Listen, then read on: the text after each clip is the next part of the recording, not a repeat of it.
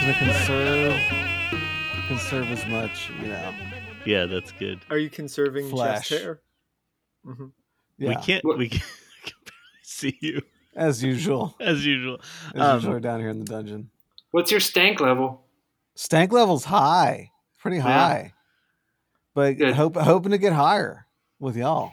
Good. How are you? Well, wait. How Let are me y'all? just say. Let me say what's happening here. So, we have a guest this week, and our guest has knuckle tats with the name of one of the other people on our podcast. Our guest is Matthias. I guess I'm the only one that fits. That's a pretty good brain teaser. It's true. You're the only one who could be knuckle tats. Hi, Matthias. Hello. That was good. So good to see you. Yeah, good to see you. Mm-hmm. And Matthias wanted us to watch Dead Poets Society this week, And nothing else. and nothing else. I don't have time for any other movies to get in the way of. Yeah, not just watch. It's always Yeah. special when we only do one movie. Yeah, It's I like needed you to suck the marrow out of this movie. I thought we're supposed to suck the marrow out of something, but I couldn't remember for sure what. Mm-hmm. Let's just say. We got an Anyhow, hour to find out. Can we just take a poll? Best line in the movie? Oh, your parents collect pipes. How interesting! Like maybe the funniest shit I've ever. Like it was just brutal. Did you see this when you were younger, Eric? Was this This was something foundational that I text? sadly rented on VHS at 1515 Echo Lane and stayed up alone on a Friday night watching and probably sobbed myself to sleep. So it's something like we needed to see. That's what I was trying to kind of feeling out this last week or Well, so. wait, what was your goal here, Matthias? well, I think No. But I was even saying like when we were kids that it was something that No, you kind I know. But yeah, Matthias. I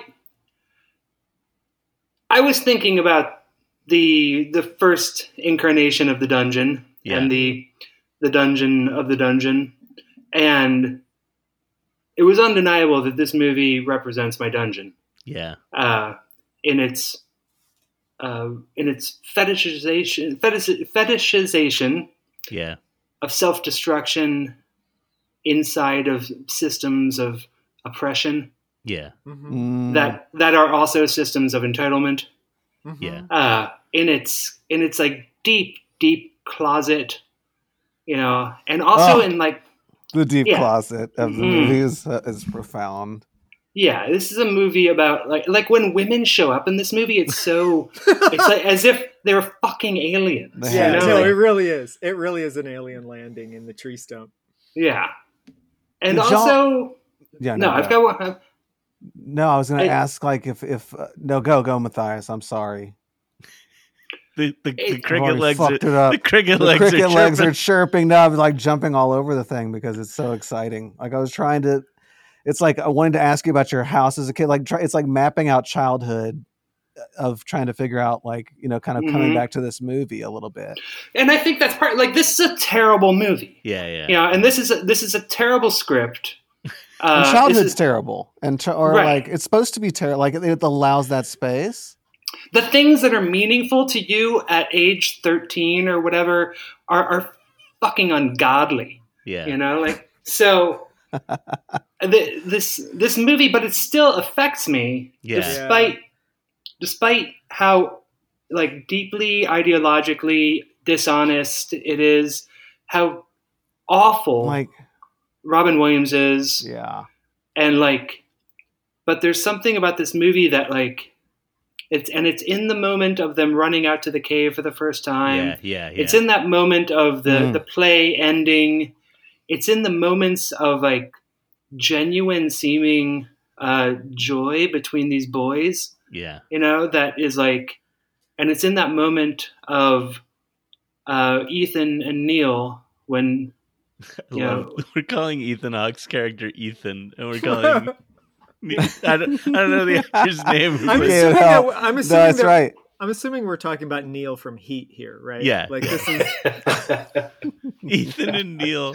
it's a crossover. yeah. No, you were gonna say the scene where The seduction scene. the seduction scene. Yeah. And like the romance between them is so believable and Yeah. so like deeply romantic without even needing to be erotic. Yeah, without my fan fiction mind filling in the Yeah. blanks there. it is you this, know. but it's like this fraternal openness. Like it's just from like this first. Oh, I heard where, it's that the entire campus like embraces you in this way. It's just this strange, but that was like MFA Wonderland feeling too, Oh, kind of I thing. mean, I don't know. like this movie, I feel like have we really haven't talked about this movie before? No, I can't believe Because it. I feel like I've had this like conversation about how this movie, there's like, because I worked in a boarding school for 5 years, this That's movie, my thing. Like, have Yeah, y'all can we been just there? hand Because you it the is mic a little bit here and let you go into the. I mean, it's just like, of course, like who I relate to now watching this movie is like the dorm parent, like that old guy who's just like, wow. the one who has to like escort them to the meeting where they like snitch on Keating at the end.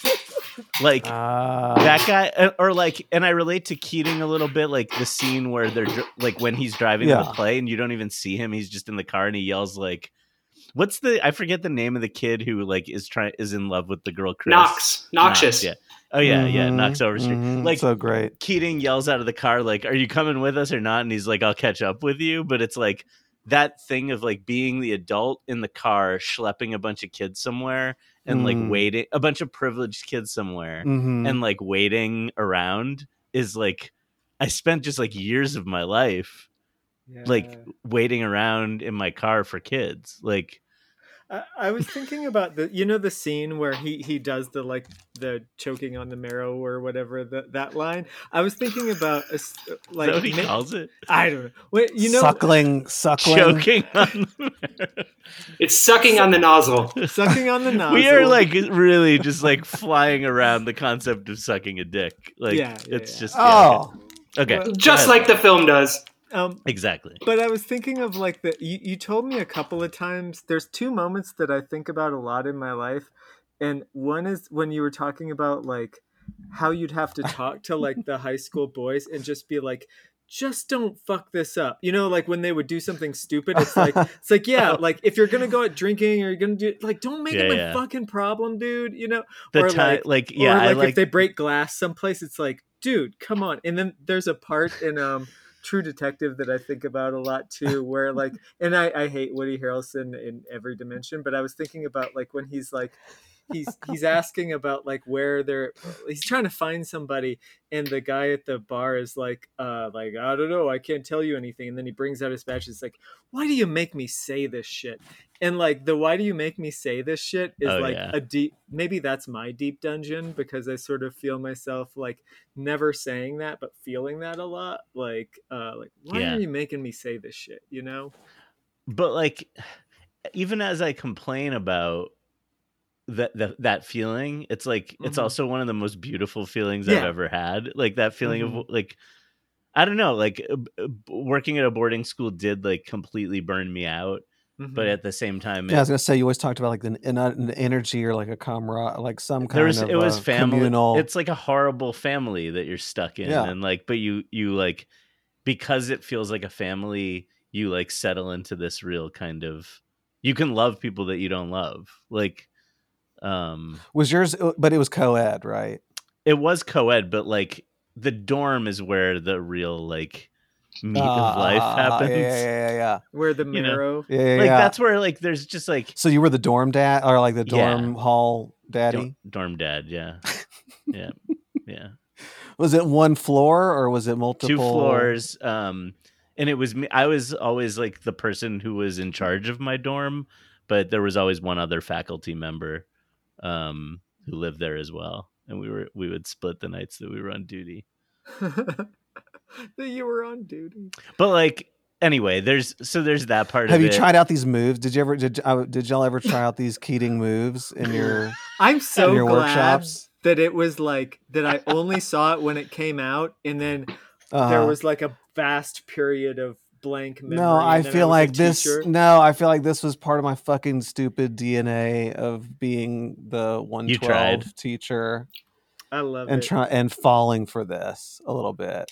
Is this why you made this crashing and and listen burning to Panama? By this is Van this is Halen? Panama.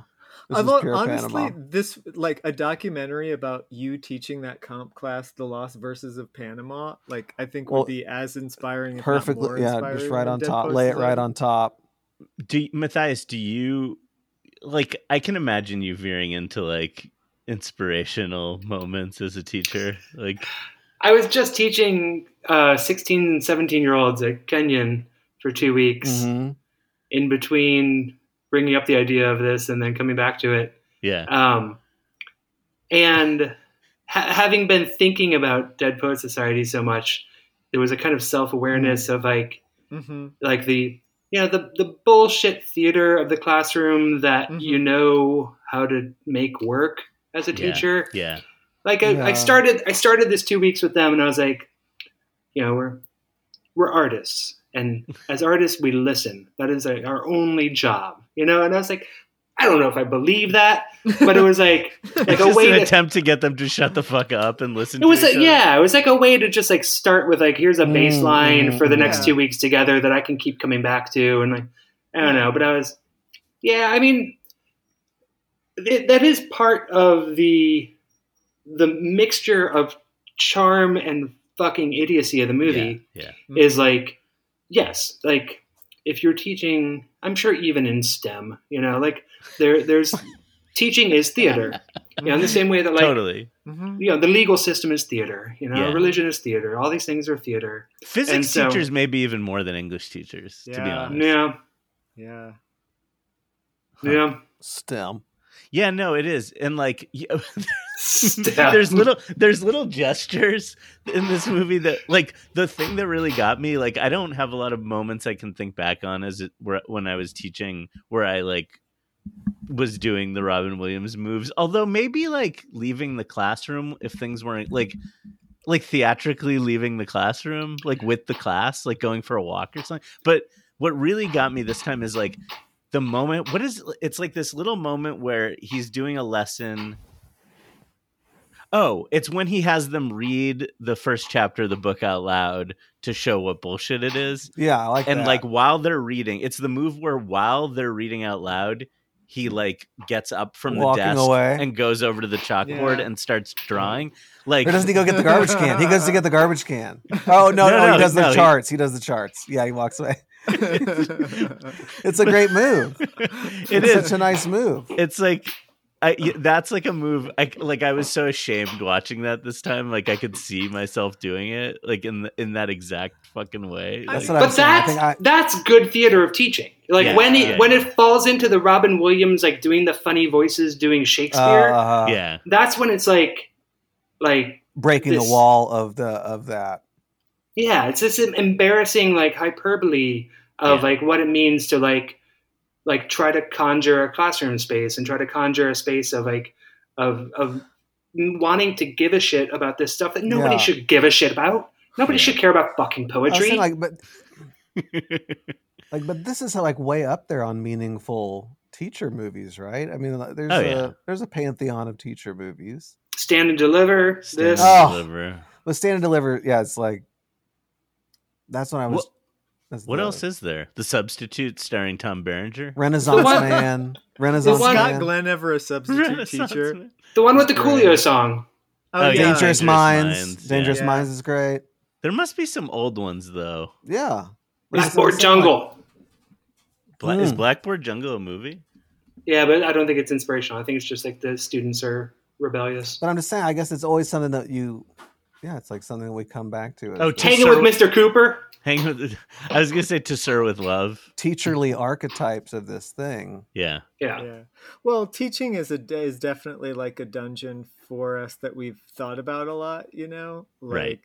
I don't I mean, I sort of agree with you when you're just like that was such a familiar thing what you just sort of said about how you did that, because it's both sincere but it's also self-aware, but I don't necessarily think that makes it like inauthentic or something either. It's like you have to begin someplace, Yeah. and that's just like the sort of like piece that you lopped off with and we're just like here, and I Mhm. trust that much more than like it's so easy to kind of dislike the overly like the micro measures of education versus just like, I mean, my version of that you did is like, I teach the same class like maybe 6 or 7 times a year for like a decade, and like I've changed the books sometimes, but like sometimes I think about like I don't even know that this ever works, but like every once in a while for one kid, like we'll read like a Joy Harjo poem and I'll be like, how many of you have ever like looked at a fucking horse? Like how many of you have like ever like looked in a horse's eye? I have no like point to Look make. at a horse's eye. And then like 3 of them will be like yeah. And then I was like, you have no fucking idea what is happening in there. Like, think about that as a shape. It's the weirdest thing ever. It's like, it could kill you. It seems to love you. Like, I have no, but like, I'll just sort of spend some time like getting it. Because like getting that horse in. No, this is good. Because I teach She Had Some Horses a lot, because I think it's a really good book. Do you bring a horse in ever?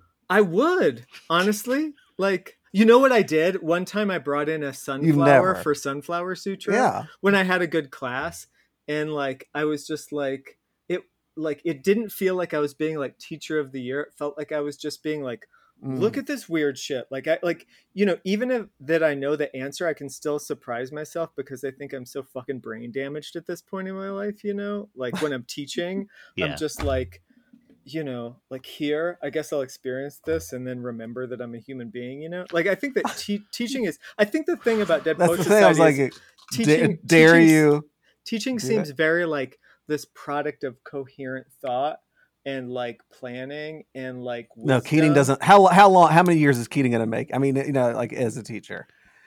I wanted to talk about how long he spends lesson planning. Does he spend any time lesson planning? The same amount that I spent lesson This planning. is where he's most heroic, though. Like, even if this is a movie about a person who's a shitty teacher, at least he cashed the fucking checks and didn't spend all night doing lesson plans. Like that's the lesson of Dead Poets Society. Wait. Is he a shitty teacher? No, I think he's a pretty good teacher. I mean, relative to. But no, I'm just saying. To a warden, Like, if you take the kids outside, will they like you?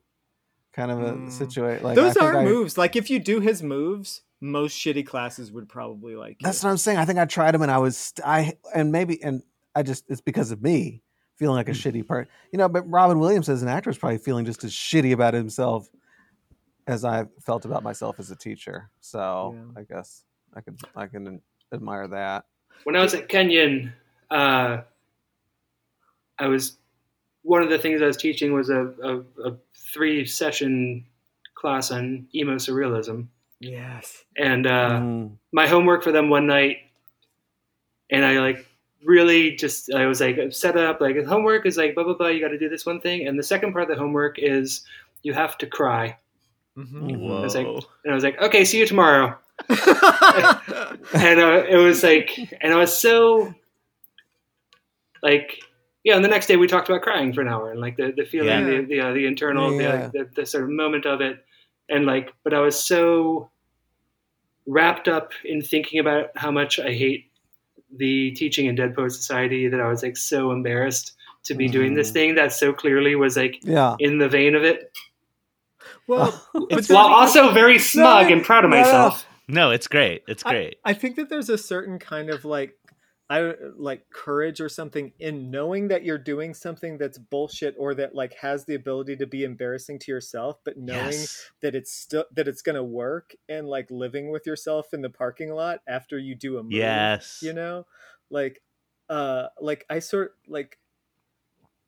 don't know. That's what it made me think about. Like the other question that I really want to think about in Dead Poets Society is like, there's 2 moments that I was like really moved by, like against my will, like, and I feel like every dungeon movie, all my emotions are against my will, which is an interesting way to like spend. That's how you feel? Well, not in a bad way, but I think I'm just so alienated from normal human emotions at this point that I'm just like, oh, I guess this is what like I feel by accident or something. And so like anyway, fuck, I fucked you up. No, you didn't. I just ate a weed cookie 20 minutes ago. The weed cookie fucked me up. I'll come back to it. Oh no, I was thinking of the 2 moments of like of grief that stand out to me. When Clarence Boddicker is pissed that he killed his son, and and when he's like, my boy, and the sort of like slow, like, I'm not saying that works or that's great, but it's like I feel something every time there. And Oh, then yeah. the other thing that I feel is when Keating is alone and when his hands are over his face. And Yeah. like, I think that like it is a really good choice that we see him kind of break down for like 3 seconds. It's like a 7 or 10 second scene. And Yeah. you just see his, like, I think that was real. That was like real to what like grief feels like when it's overwhelming and then you just have to like go on with your day. And you know, it's like this sort of partial fragmentary part of it. So like the visual parts of it, I think, were moving to me more than like the script or the other bullshit, you know? Agreed. Like there are moments in like they're just the when they're running across the field in the fog, you know, which like Yeah. it creates a true sense of like the wondrousness of like going to do a thing, you know, and like it like made me have the feelings of like, you know, like going into DC to see punk rock shows as like a 13-year-old, or like, you know, these sort of like childhood things where it really felt like I was like moving through a landscape of transformation, you know, and sort of like, and was self-aware of it in the moment too, you know, and the sort of like, and the fact that they're wearing their like kind of, you know, Sano out costumes when they're running across. Oh my God. All I thought about was that the whole time, like how much I just wanted a hood and to be like running in the snow, going towards a stump with some other boys. Towards a stump. I'm just gonna be the running towards the stump. I do think for like the rest of the you know, this movie makes you want to like critique the work of Peter Weir. But one thing he is good at, I would say, is that is this like what you're talking about in that scene, I feel like is like basically all of Picnic at Hanging Rock and is like and a lot of like Master and Commander feels like that too, like just scenes where you're like watching groups of people like move together in transcendence. His thing is group moods, right? Group moods. Yeah. Like I think he thinks he made a great movie about an inspirational teacher. Right. And like that is the least interesting thing about the movie. Yeah, that's super you know, true. I was thinking when we were talking about teaching, I was thinking about how the like moment in this movie where someone learns or someone where the needle is like moved for a human being is when like Neil helps when like the make the desk set fly scene. It's like in that scene, like Neil, that's like a lesson that Neil teaches Ethan Hawke's character. And it's like really good teaching. It's like sound pedagogy. Well, and it rises out of their love. Yeah. But it also arises out of the example of like Keating creating a space for some kind of irrational response. So like getting rid of something as being as an additive. Well, they learn a different vocabulary for caring about each other. You know, like that there's this like way that you can like not be like just like sort of dumb boys together, but that there's a way of like taking on the effort of caring for somebody and being like, you know, this kid doesn't need for me to like commiserate about his shitty parents or whatever. Like he needs to like he needs some sort of explosion right now, not like a hug. You know what I mean? Those two wrote that scene too. They did? Yeah, in the original script, Ethan Hawke had a monologue that it was characterized as self-pitying. And I think he balked at it. And Peter Weir just like sent them away for an hour and was like, okay, figure out what these characters would do. Wow. And so they wrote that scene on the spot. And then, it is weird what you're saying, like to be that perceptive as a director to like what the mood of the moment needs, but also to like misunderstand your characters. So I don't know, like it's true that this movie does often pay attention to the wrong stuff. Yeah. Important to pigeonhole certain things in certain ways, I guess, you know, and let it happen that way. But there were those like I did go to the all boys high school thing. Oh yeah, you did. It wasn't like a board. There were boarders, but I wasn't a boarder. You were a day student. I was a day student. But there Interesting. were some, like, it's some of the tropes are just some of the tropes of you know of being of doing this thing, and it's just kind of just so strange, you know, that fraternal element and this love that like builds like for a thing. It did remind me of like Yeah. Yeah, what parts of it like touched you in your Signal Mountain?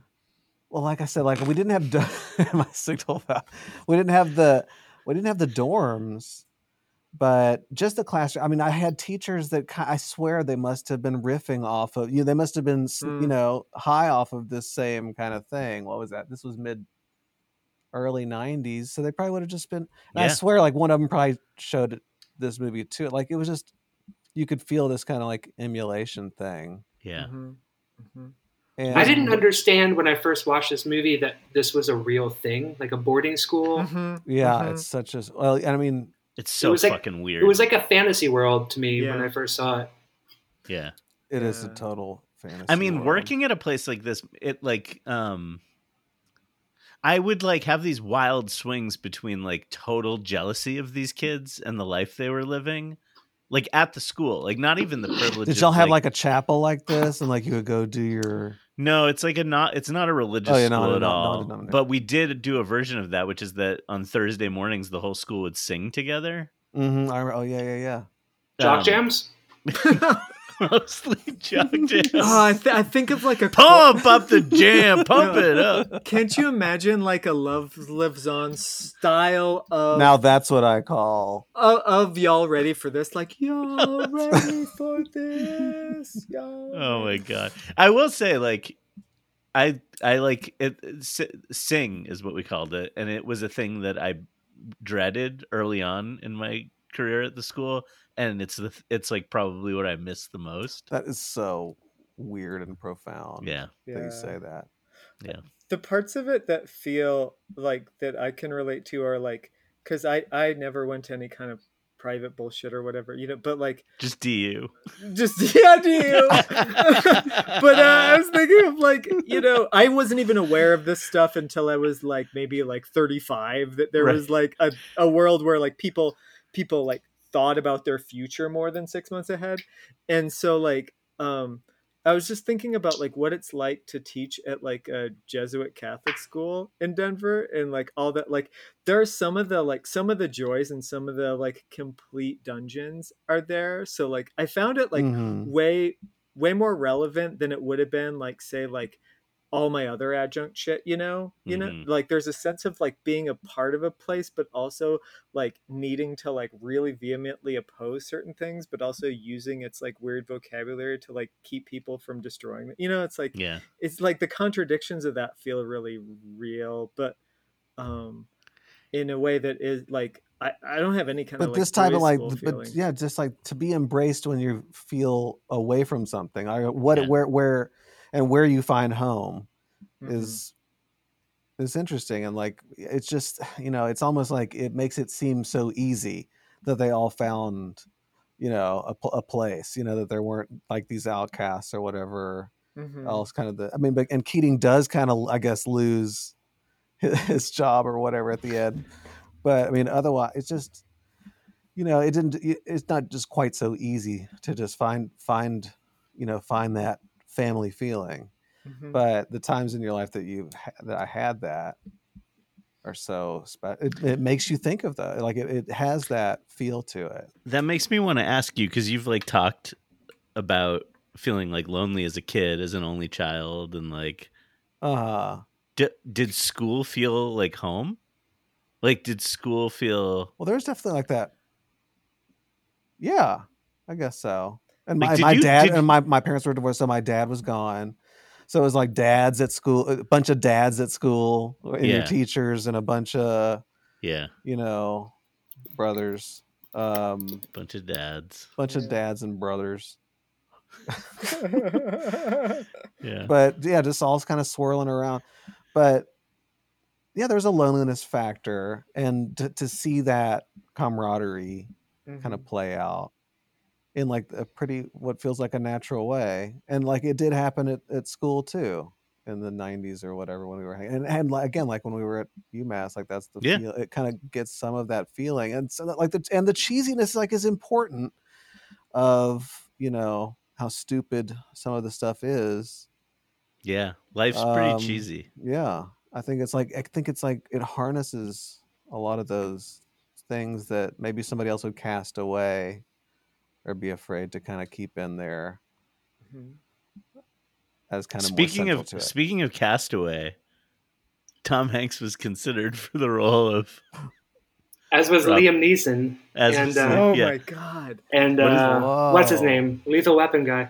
Yeah, Mel Gibson. Yeah. And also Dustin Hoffman and Mickey Rourke. According so was to what was Robin Williams was coming off of Vietnam? Good Morning Vietnam. Yeah. How They're good really would Mickey similar Rourke roles. be in this movie? Oh, that would be interesting.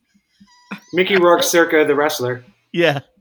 Liam Neeson did get to do this role though in The Gray when he's like poems, poetry. That's true. He did. Do you think that he Leslie ad-libbed that Nielsen. and made that a thematic part of it so that he could because he was like, man, I could have been in fucking Dead Poet Society, but instead I'm fighting these wolves,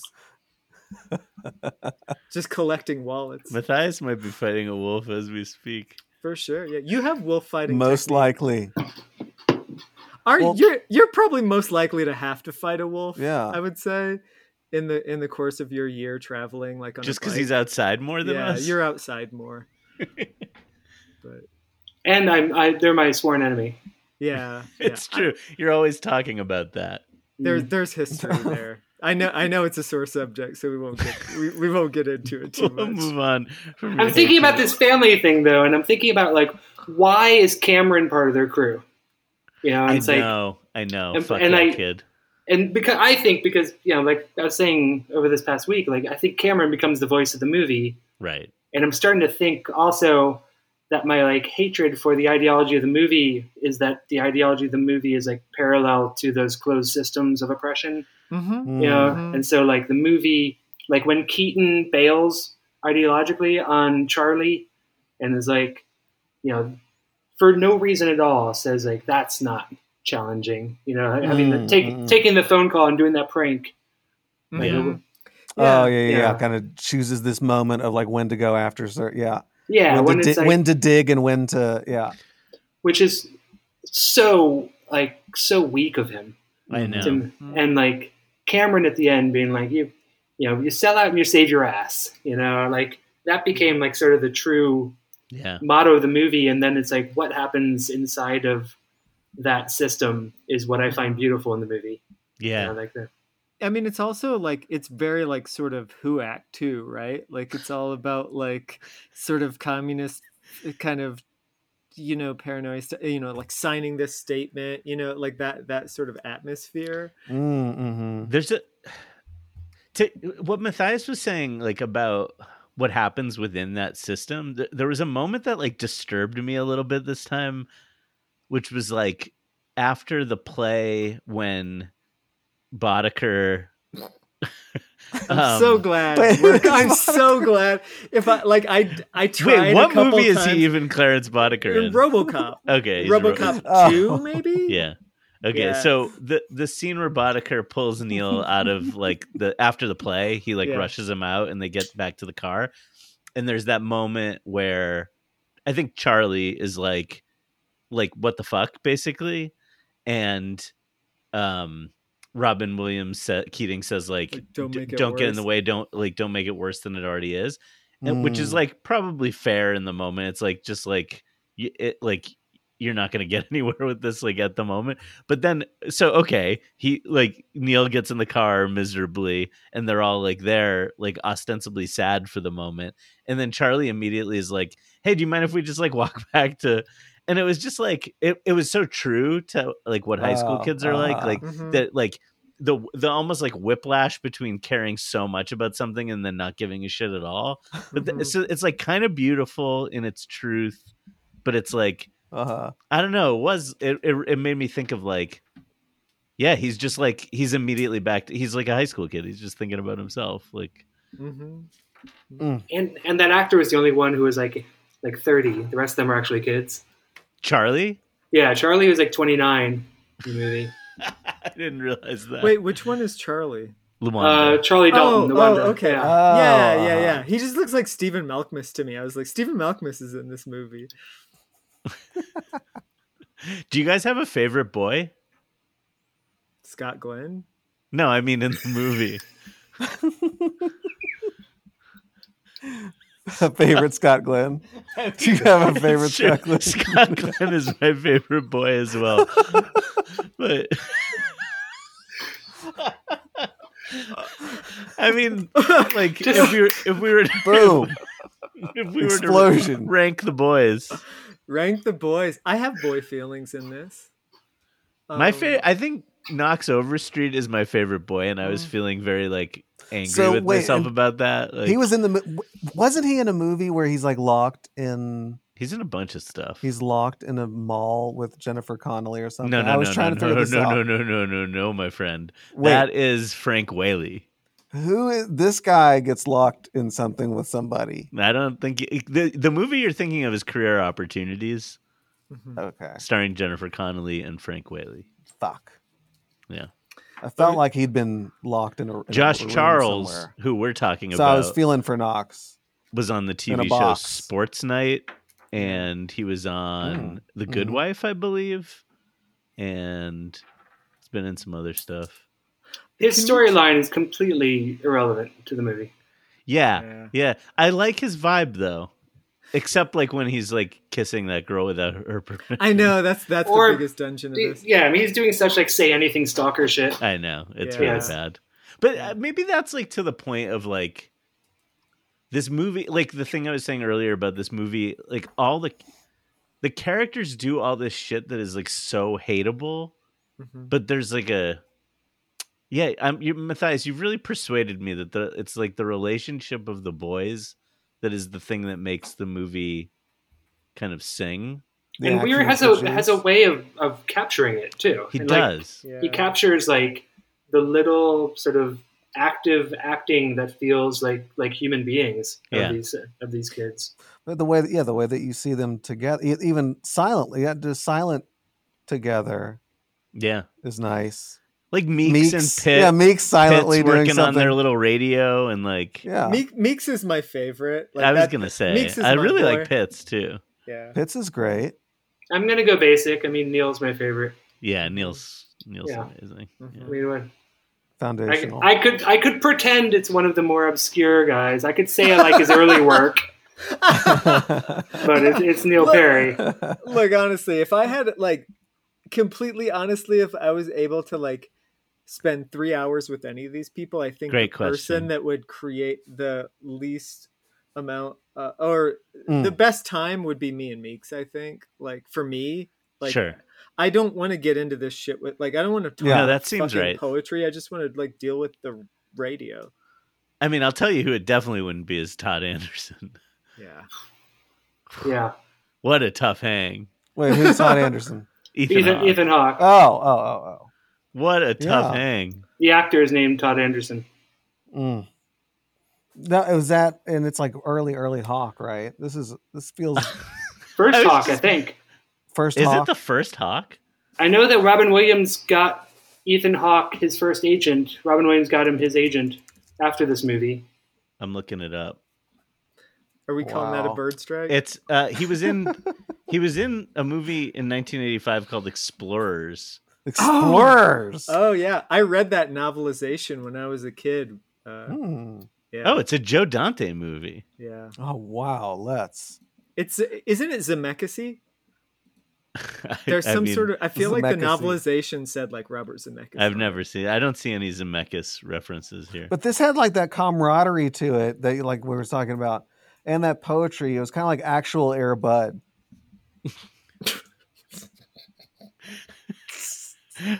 Yeah. So Okay, who's wait, the let me- who's let the me- clown then? Is that too niche? Let me parse this. Ah, wait. No, no, Actual Air Bud. I Actual get it. Air.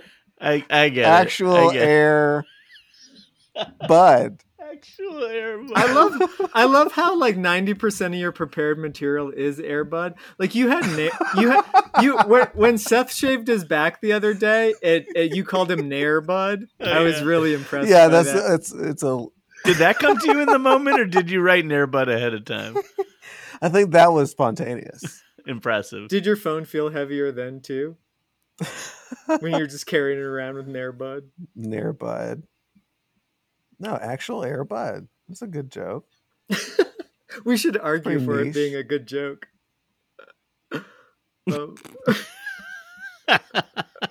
So, is there a way in which who's landing it in the Hudson here? Mm. Oh yeah. We have, and we should are we before Land we it? get it? Who wait, are going to land it to somebody? Okay, let's talk about landing in the Hudson, but I don't want to forget to hand it to someone. Yeah. I'm handing it to Clarence Boddicker. I thought we're gonna end up handing it to Cameron. I think. Oh, for narking? I mean, like that's like the Whoa. classic handing it, right? He's the Hank Azaria in Heat, you know? Yeah. Okay, but you could talk about who's the Sully, sure. I mean, I don't know. That just sort of came to me as if in a dream. Like, who is the? I think Neil Perry is. Yeah. I mean, Okay, that's fair. We get the climax of the movie is arguably the ending of the play, Mhm. and not even the. Nah, that's wrong. The climax is the suicide. Mhm. But like, Mm. spoiler alert.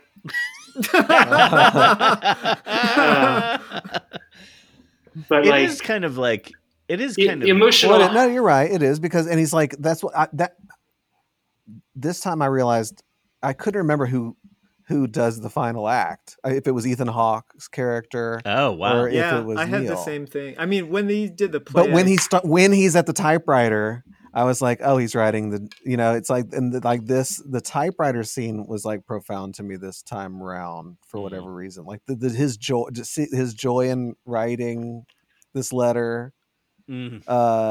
From The freedom of deciding yes. you're going to lie to your parents. Yes, that is such a great moment for yeah, him to have. a lot. But I you think also know that he's sealing something when he's doing it. it's a really good movie if you think about it scene by scene and then decode the tone totally wrong. You know, like if you sort of. What play different music? Well, yeah, like it really is like this time I watched it and I was like I really enjoyed it and it was like for the dungeons and it was like the way that it like the different kind of like cringy parts or I don't know. Mm-hmm. I really actually liked some of the stuffy admin dudes. Like they were really funny. Like I mean, I didn't like. Well, yeah, and then he you're gets not this relationship. That he builds this rapport with that other teacher. Yeah. And then by the end, like that's amazing to me. Like, Yeah, That felt moving to That's me a this real time. guy. That's a real guy. Like when you're an adjunct, who like you're not buddies, but he's like he'll just be honest with you for 30 fucking seconds, and then will like shield you from some forms of like the boot on your neck, you know. And then he'll steal your assignment at the end. Yeah, that's what I'm saying. totally. It's like I don't know if I can still recognize some of these generosities that I like that I recognize in this movie. In life. And I was looking for and kind of finding them, but that's again like I've just been stuck at home for too long. I think for the moment I didn't know, like Matthias, like thinking about your sense of like home might be kind of expanded, might be the most expanded, or if it's just kind of always on the move or whatever. If it flavors anything differently, but Maybe because I think like I don't know. I've never really felt like anywhere was home, but. mm-hmm. But I think in lieu of that, I've found like deep friendships with people that those feel more like a feeling of home to me than any place anywhere I grew up. Any like, like I lived in Denver longer than like anywhere else in my life, and like that place is like built to never be anybody's home. Totally. Yeah. I never thought of Denver that way. So I relate to that sense of like that communal excitement, even though I'm also thinking about what you said, Eric, and I'm like, I think every single person's storyline is a dungeon. Like everything they do is something they're going to regret later. Yeah. Yeah, that's true. Like on the surface, it seems like it's sort of like either a cautionary tale or supposed to be inspirational, but it is just like a timeline of dungeons that you see like scroll across the screen, which also feels realistic to teenagerness. That's what I was saying. It did feel like it was like I was like choose your own path, and it was like, well, who was I when I was in high school? You know, it was it'd be kind of easy to kind of remember dudes that were like some of these dudes. Yeah, I was Pitts. Uh-huh. Well, This, I can never be so tall. the third person to stand up on the desk. Oh, oh third. yeah. Looking That's at the order, and who's that? Who's the? I who's love the when bro at the end. The bro. When he stands on the Oh, desk, I that thought is that was the dude for My Ride. That's I- the My Ride guy, right? can't- That's- Matthias, you know what that is? That's begrudging respect. I can't believe what a great character. I can't believe I haven't talked about him He's yet. the 'cause most real character in Yeah, the whole thing. he's great. yes. Yeah. He's your compass. Like I he's have your, had that who's who you're student, teaching so to. that That's who also- you're teaching to. But that's why I can't teach anymore. That Because- student, because of that student is the student who likes me the most in every Yeah. class I've ever taught. Yeah. Like that's the one who like That's your target For some- market. for some, who like doesn't do any work in the class, gets a bad grade, and then keeps in touch with me yeah. for some reason. Like Mm. Yeah. that kid, those bros, like it's like a moth to a flame for some reason. They just want to That- come shave your back. I guess that's right. Play the recorder. I was Mm. also thinking about there's like a poetry dungeon in this movie, which is like I remember what my cousins like showing me this movie. I think the first time I saw it was at my cousin's house, like older cousins when I was a kid, and like this movie was like presented to me as a celebration of great poetry, Mhm. and I just like I think Uh, I'm trying to figure out like when I didn't feel that way about the poems that he's like I don't know, it's like something has happened in the last like 30 years. It's not just me getting older, is it? No, it's they have the Rachel Lindsay. Oh know, like- yeah. That's what they're supposed to get really pumped about. It's Yeah, like- Rachel fucking Lindsay. yeah. Yeah. Yeah, no. But- Yeah, I well, don't know. No, I mean it's the. But I also remember, like, as a teenager who went to poetry reading starting when I was 13, and like Mhm. being, mm. you know, like really sort of chasing the dragon of some feel that was like in this movie. Like there was something inherently like radical feeling about just like giving a shit about poems as a Yeah. teenager, Yeah. and like that like felt like it was like, yeah, I couldn't have articulated it this way, but it felt anti-capitalist. It felt like anti-authoritarian. I just knew like even like I remember going to see Adrienne Rich read when I was 13 and being like, her work is so difficult. How could I ever understand it? You know, and now I'm Yeah. like, this is the most clear writing in the 20th century. Yeah. But just like feeling so excited to be in a place where this thing that nobody gave a shit about, people gave a shit about. Yeah. You know, so like, even though their enactment of poetry fucking sucks, you know, and when they, everything they do in the cave feels horrible. Yeah. You don't want to be in the cave. The No. cave is the dungeon. That club sucks. Such Yeah. a good cave. Such a good cave. Yeah. I would gladly go into that cave. It is a good cave. Yeah. Yeah. You would just shut down Dead Poet Society because they sucked, like not because they were like anti-authoritarian. You're just like try again. And motherfucker. isn't it so? Yeah, just everything about it is so honest. Like that they would just try to That just they- repeat this thing and think that there's this magic that you're gonna, you know, and like just this every kind of instinct to it for that time feels pretty pretty right on to me. Authentically worthless. Yeah, it's Yeah. interesting. Like Yeah. in an oppressive system like that, you like where you spend so much time like trying. You know, the first maybe third or half of the movie is like them. There's so many conversations where someone is like about to lash out and is like reined in by the group or something. Mhm. But then like the way the lashing out happens is so like stupid and Mm-hmm. not like planned out. Like you would think logically that if you're in an oppressive system, the moments that or like we all are, like that the moments that you choose to lash out would be like planful and like considered and like strategic. But what actually happens is you just like flail. Yeah. You You do just flip out something- when the energy sort Yeah. of is there. Yeah. Yeah. You do something ineffective, pointless, and regrettable. Yeah. Yeah. Ah. And you get caught. Like Yeah. it's all bad. That's really useful to see on film, though. In some way, it's like beautiful. looking at it that way. It's like that's really like. Yeah. But that's not the lesson that Peter Weir thinks he's doing there. Right. Yeah. I mean, Peter Weir. I think that like Picnic at Hanging Rock is so much smarter in a lot of ways, and so much fucking scarier too. Obviously, but just like not the way that they turn on each other is so interesting, and the way that they like celebrate each other is so beautiful. I don't know. These are simpler. Like a simpler. A picture of Robin Williams was dude in moods. Yeah, Robin Williams in that. Robin Williams in Picnic at Hanging Rock. Yeah.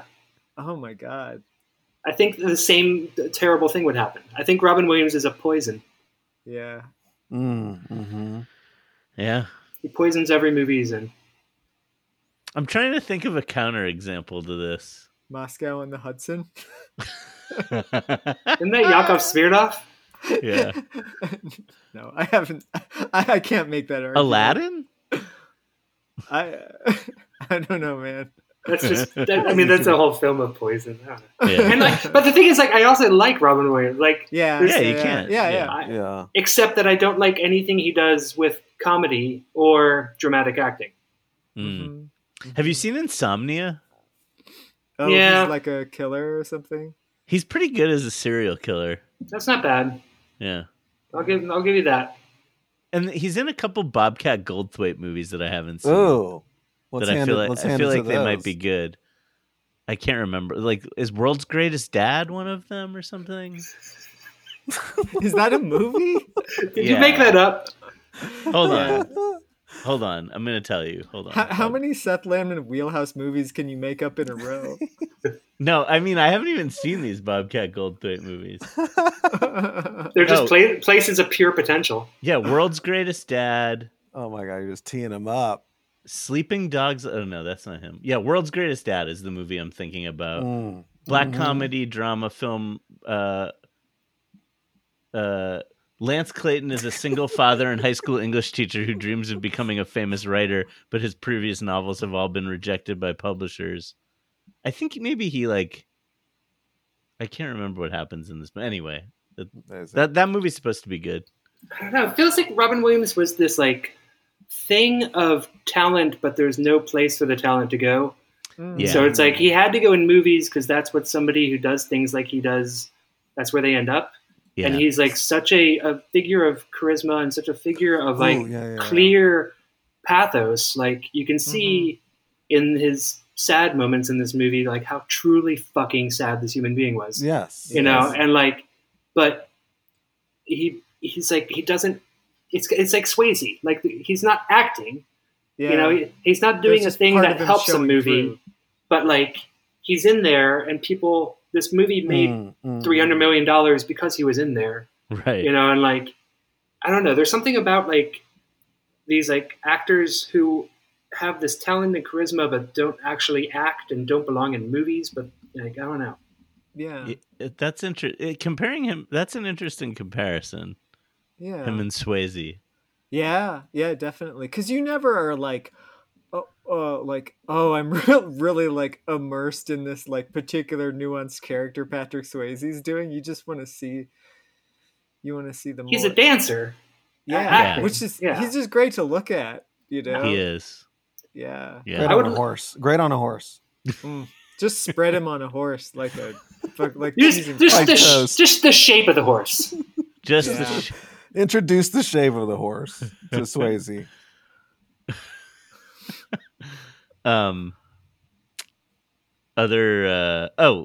Did anyone? Do you want to hand it to anyone else? I mean, I wanted to hand it to Cameron because of what Matthias was saying. You know, Cameron's character kind of wins.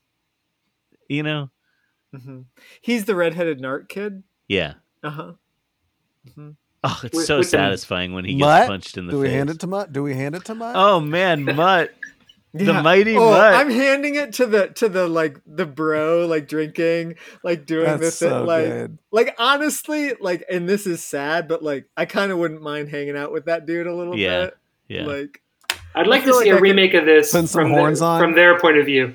Yeah. Yeah. That's really that's really what 2023 is, though. Sort of like Handing it to Mutt. Handing it It's to the handed- mighty mutt. yeah. The mighty Mutt. Hey, the mighty mutt. The mighty to mutt. Hey, mighty to Mutt. Mutt. To Mutt. Love lives on for you, Mutt. I'll be your fill-in when you are blue, so you can fool me some more. I know you'll hike it, someday you'll pack, then you'll be leaving my door. But I kinda like it, taking you back, so you can fool me some more. I only look for roses when in season. But you're a rose that comes and goes without a reason. I make my mind up, I'm just a fool. Someday I'll even the score, only to wind up breaking the rule, so you can fool me some more.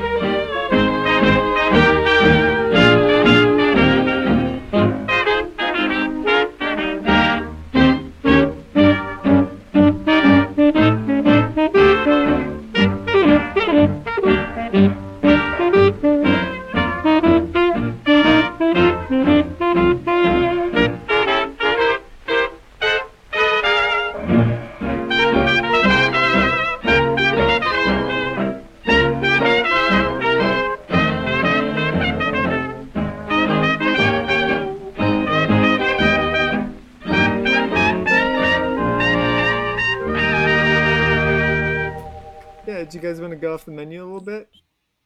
Smoke your pipes. In the Smoke your cave. pipe. Smoke your pipes. I love that line. Smoke. Charlie Dalton, the actor, you can find him. He has only 4,000 followers on Instagram. He's an acting coach, and under every one of his posts, there's all these people posting, "Is this really so and so who played Charlie Dalton?" And he's always replying "Yep, that's me." He's like, "Yep, smoke your pipes."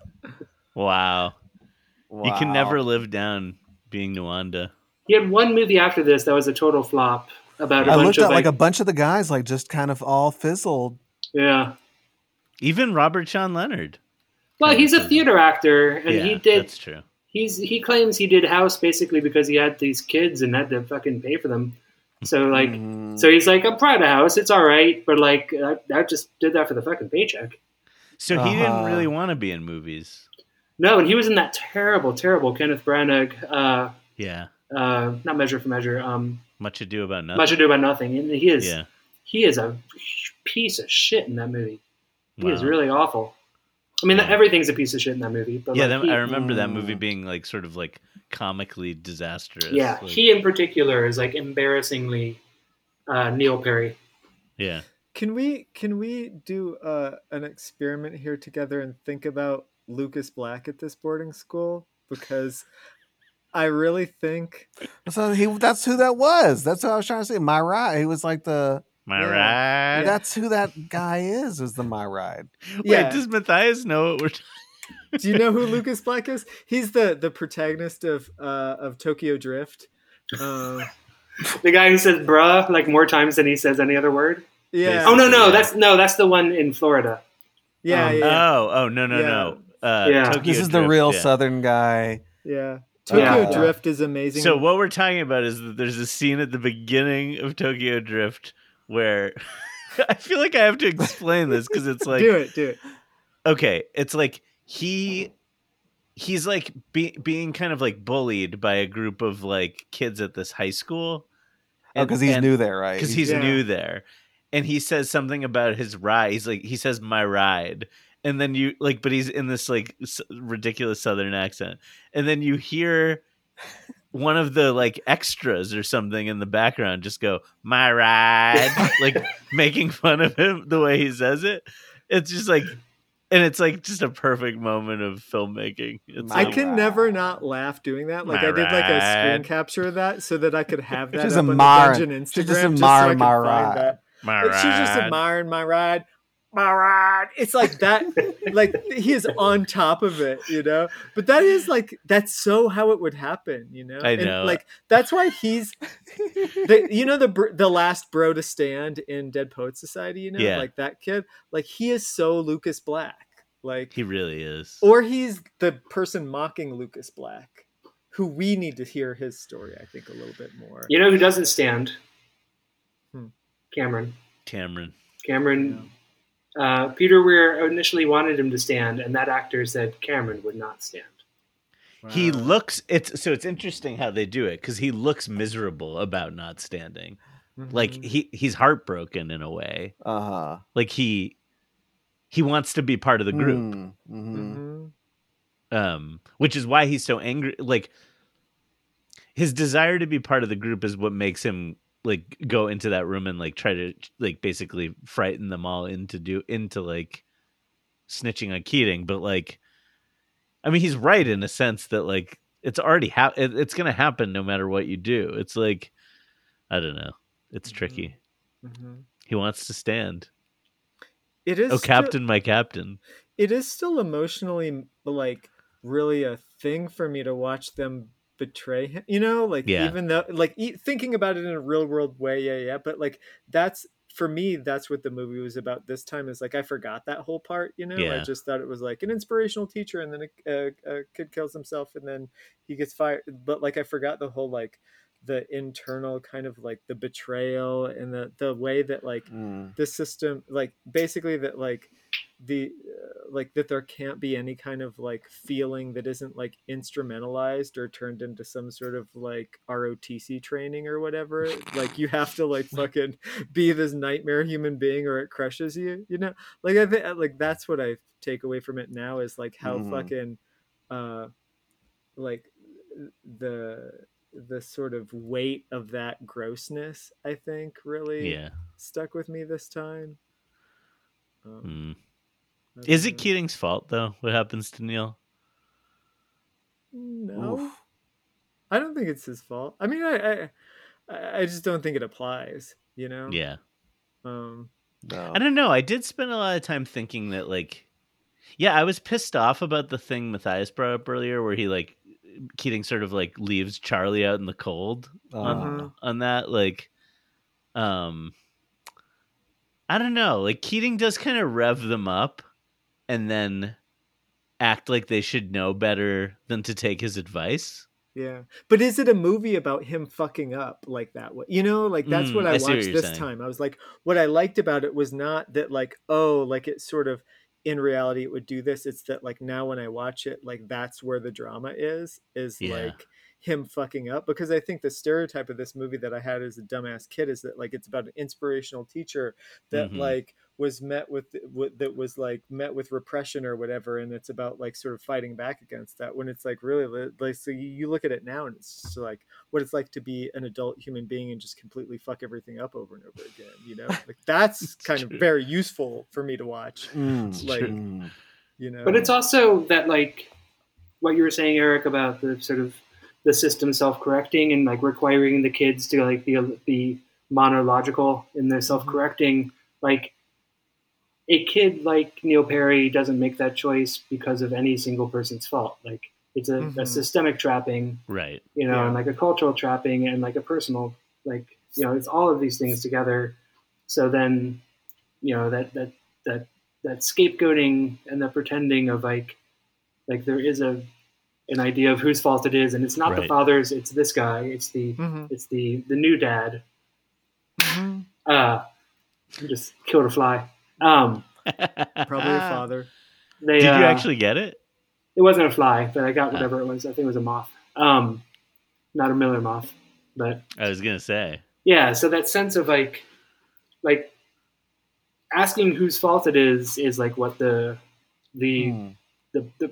oppression of privilege requires. You know, it's like instead of like caring about people as people. Yeah. Sort of. Yeah.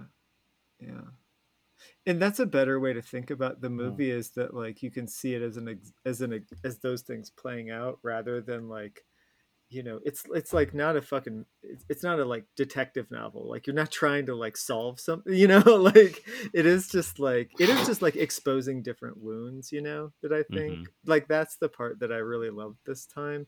And so it failed for me as like inspirational, but it like definitely like brought me back down into the dungeon, like it definitely put me in the Day After cellar for a little while together.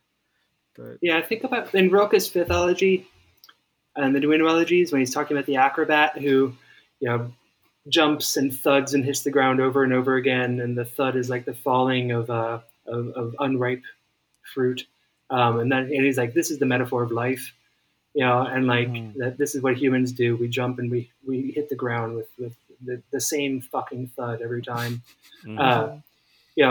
but. As the young acrobat looks back at his mom, there's a moment where he almost starts to smile. And Rilke is like, latches onto that and he's like, fucking angels, take that. Like that is the only herb that you can collect from humanity, is this like moment where you're almost able to smile, and like that's, so I mean the I think the joys that I find in this movie are Rilkean in that sense of like this sort of like we are trapped in this like, this ever increasing and ever more fully within horror of being, and yet like occasionally we have the impulse to smile, and like those happen between those kids very truthfully, and those happen in like the little, not when Keating is being Robin Williams, but in those moments when like Keating like feels like a character actually. Yeah. Those like there's moments inside of this like terror system that like feel beautiful and true, and like they're not a movie that like keeps me coming back to this. It's a great point. Yeah, it's a great point. There's so many different little moments. Yeah, and you forget about them like when you haven't been with the movie for a while, because the movie is like. The movie's like hitting you over the head with like Carpe Diem and like, and you're thinking, well, and it does not feel, it never slogs. Like, so where is it's in this, this tapestry of stuff that's going on. A great Robin Williams moment in this movie is forgetting to take the shit off the chair so Neil can sit down. When Neil visits him in his office. Yeah. Like, that's just like such a human, that's like the kind of thing you're talking about. Like, that moment is really forgetting to take the shit off the chair and then realizing that and like making a space for him and pouring him some tea. Like that whole... In that tiny office. In that tiny, And the way he's like... The way he feels about that tiny office and the way Neil feels about it. It's all like very... That's very real and like... It feels like life. And the moment of the curtain closing, like to me, is like the most beautiful thing in the film. And it's like... It's to me also like it's like the moment in Carrie when Sissy Spacek like crushes the things in the house and finally stands up to her mom and says like Mama, things are going to change around here. and because this is Carrie, where this is heading, but there's this moment like the kind of like the joy climax of Carrie, this moment when like that character truly believes that they have like transformed something and they have like moved on to a more true version of themselves, and like Carrie like truly believes that they have like overcome the horror of their mother, but like then other bad shit happens. Like Neil Perry is like, we know what's going to happen to Neil Perry, except for like the first time we saw this. So there's that moment of like his like totally ecstatic look at the sky and like the really great cinematography in that moment that is like so transcendent, It's so brief and so obviously doomed. You touch my life and turn my heart around. It seems when I found you, it was me I really found. You opened my eyes and now my soul can see. A moment may be over, but you're still here with me. It's love. lives on beyond goodbye. The truth of us will never die. Our spirit will shine long after we're gone, and so our love lives on. There was so much I didn't understand, and then you brought me here, far from where we all began. The change you made in my life will never end. I look across the distance, I know I have a friend. 'Cause love lives on beyond goodbye. The truth of us will never die. Our spirit will shine long after we're gone, and so our love lives on. I was traveling in the dark, never sure what to do. I didn't know that I was lost. I found myself in you.